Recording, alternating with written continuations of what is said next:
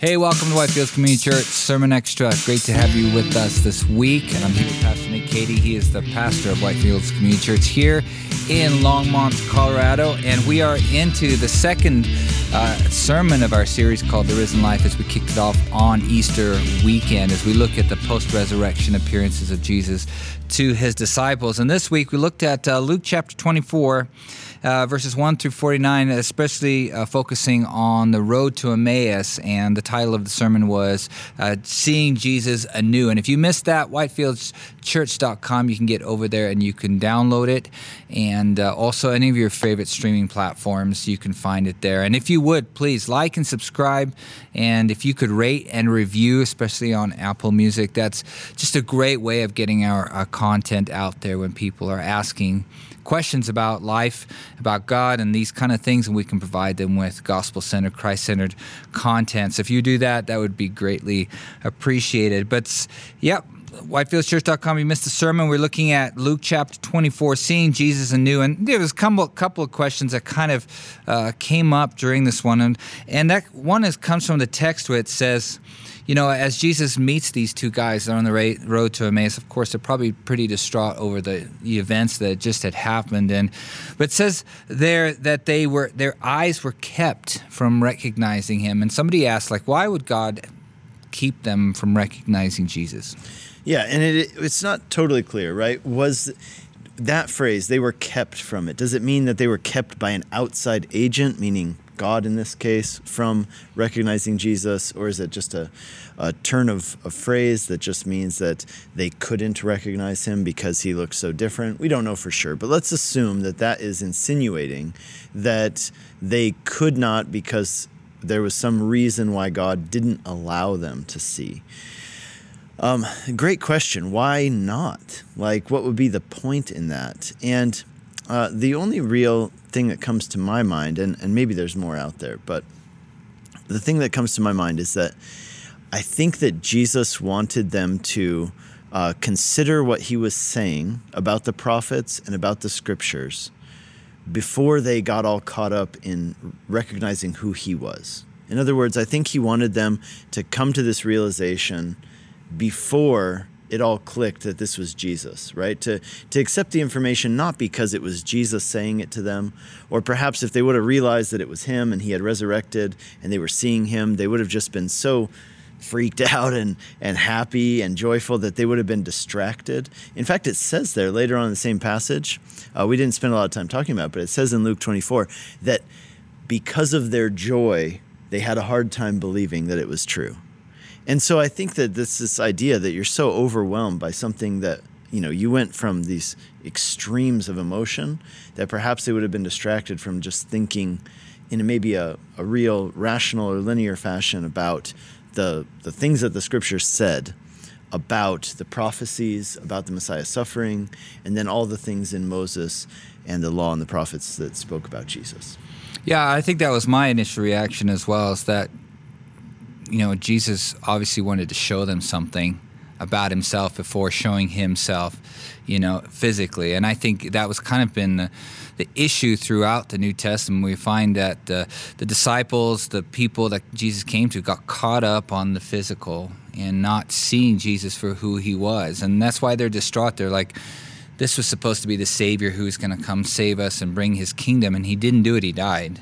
You know, we saw it with Nicodemus, we saw it with the woman at the well, we saw it with Peter and his interaction with Jesus. You know, this idea that Jesus was going to bring a physical kingdom and overthrow the Romans per se, or something like that. And that was not what, you know, Jesus was going to be about. He was bringing a brand new kingdom and a spiritual kingdom that needed, our hearts needed to be overthrown, not the Romans. And that's what Jesus accomplished. And I think, of course, Pentecost is the pinnacle of all of that, when finally they all see what it was all about, and you see the power of the Spirit moving in and through them. And so I totally agree with you. I think there was a lesson that Jesus wanted to teach them here, and he needed to start by them not recognizing him so he could get their eyes fixed on the Old Testament and they could see clearly why he had to come and what he had to accomplish. So, and one of the other questions that came up also from the text, it says when Jesus finally disappears, it says, that they said, didn't our hearts burn within us as we heard these words, as he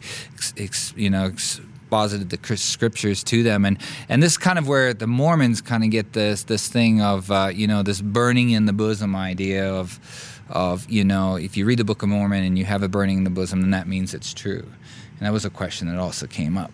Yeah, in fact, so if you've ever had an encounter with Mormon missionaries, I actually used to encounter them a lot more in Hungary than I do here. But this would be one of the things that they would often say to people is, you would express some sort of skepticism about the Book of Mormon, maybe its historical veracity, which I think is really questionable. More than questionable. It's been the things that the Book of Mormon claims as historical facts are things which have been proven to not be true. They were written before those things could be empirically proven, and now that they are empirically proven, we know that they're not true. But when you bring that up to them and say, hey, the Book of Mormon claims this, particularly about Native Americans being ancestors of the Jews who came over on a rebuilt ark, etc., they'll say, well, listen, don't worry about all these questions about facts and stuff. Here's what you need to do. Read the book and see if you get a burning in the bosom. And if you get a burning in the bosom, then you'll know that it's really from God, and then you'll have to become a Mormon. And, first of all, that's highly subjective. But the other thing is that there's a subliminal way in which they're planting an idea. This is something that, for example, hypnotists do, is that they'll plant an idea in your mind. When I do this, you are going to feel this. And so because that's planted in your mind, there can be this kind of way in which your mind, tells yourself, oh, maybe I am feeling that, right? So in my opinion, this is not at all a good way to go about testing the veracity or the truthfulness of something, right? That's highly subjective. You're planting an idea in someone's mind. I think as Christians, when we come to the scriptures, we want to have what I would say much more integrity than that. And the integrity would be to say, if something's true, it will hold up historically, it will hold up in every way. And this is something that I always like that Charles Spurgeon said. He said, how do you defend the Bible? So I don't know, how do you defend a lion? You let it out of its cage. You don't have to defend a lion. And in the same way, if the Bible's true, we don't need to go around defending the Bible. Now we can help people to understand things that they probably didn't know. Give them more information so that they can know. But that's the key. We're giving them information so that they can see what's clearly there, as opposed to just saying, well, whether it's historically accurate or not, all that matters is that you get a subjective feeling. That's not the right way. I don't think it has much integrity to do that. Mm-hmm. Yeah, no, completely agree. But we would also say that we also, believe in having subjective feelings to objective truth in Scripture, and we want. If you don't have an emotional response to what Jesus has done for you, what Easter represents, then you should really check your heart and say, have I really truly understood what Christ has done for me and what the resurrection truly means? We should have that burning. We should have, when we get into the scriptures and we understand the truth and we understand what it really means for us as sinners, enemies of God who died, and he chased after us, it's kind of preview for next week's sermon, that idea that we should have an emotional response to that, and so that, we don't want to discount, people say, well, of course it's all about empirical truth and all that kind of thing, but we're going to have, and we should have, subjective emotional responses to the empirical truth of Scripture. Totally agree. In fact, that is something I said during the sermon is, that's what I want, that I want you to burn in your heart when you hear the Word of God and when you hear it expounded. It's funny, I had something happen to me that I was a little bit embarrassed about. And so what happened is that on Good Friday, during the first service particularly, I find myself talking about the cross, and I actually started to get kind of emotional, and it snuck up on me. I didn't expect it. I didn't particularly like it. And I tried to shove those emotions back down while I still could. But I mean, if I hadn't, I think I probably would have like lost it. Like, and it was weird because, you know, I mean, I've been studying about the cross for quite some time, a fair amount of time, let's say. And yet it just hit me like really hard.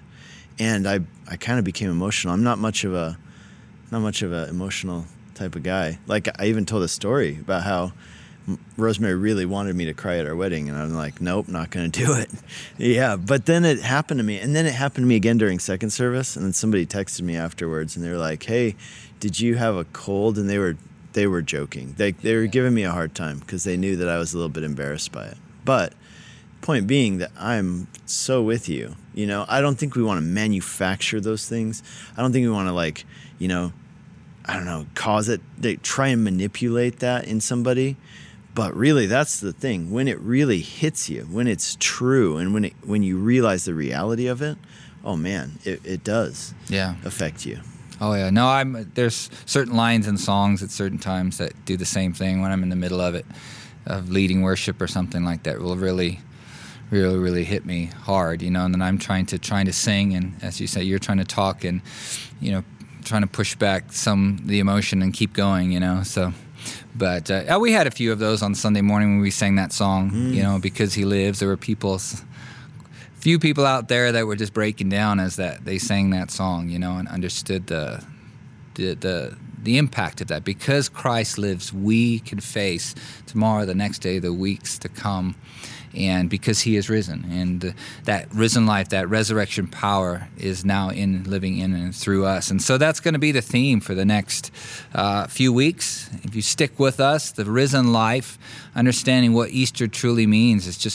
It was an event that happened, a historical event, but it has so much impact and so much effect on us for the rest of our lives, 2,000 plus years later, and it's still working, the Spirit of God working in and through His church and through His people. And so we're going to look at that and what that means for you. And so stick with us, whitefieldschurch.com. You get over there, you can download the sermon if you missed it, and any of your favorite podcast platforms. Subscribe, like, ring the bell, do all that kind of stuff, and we'll see you next week. God bless.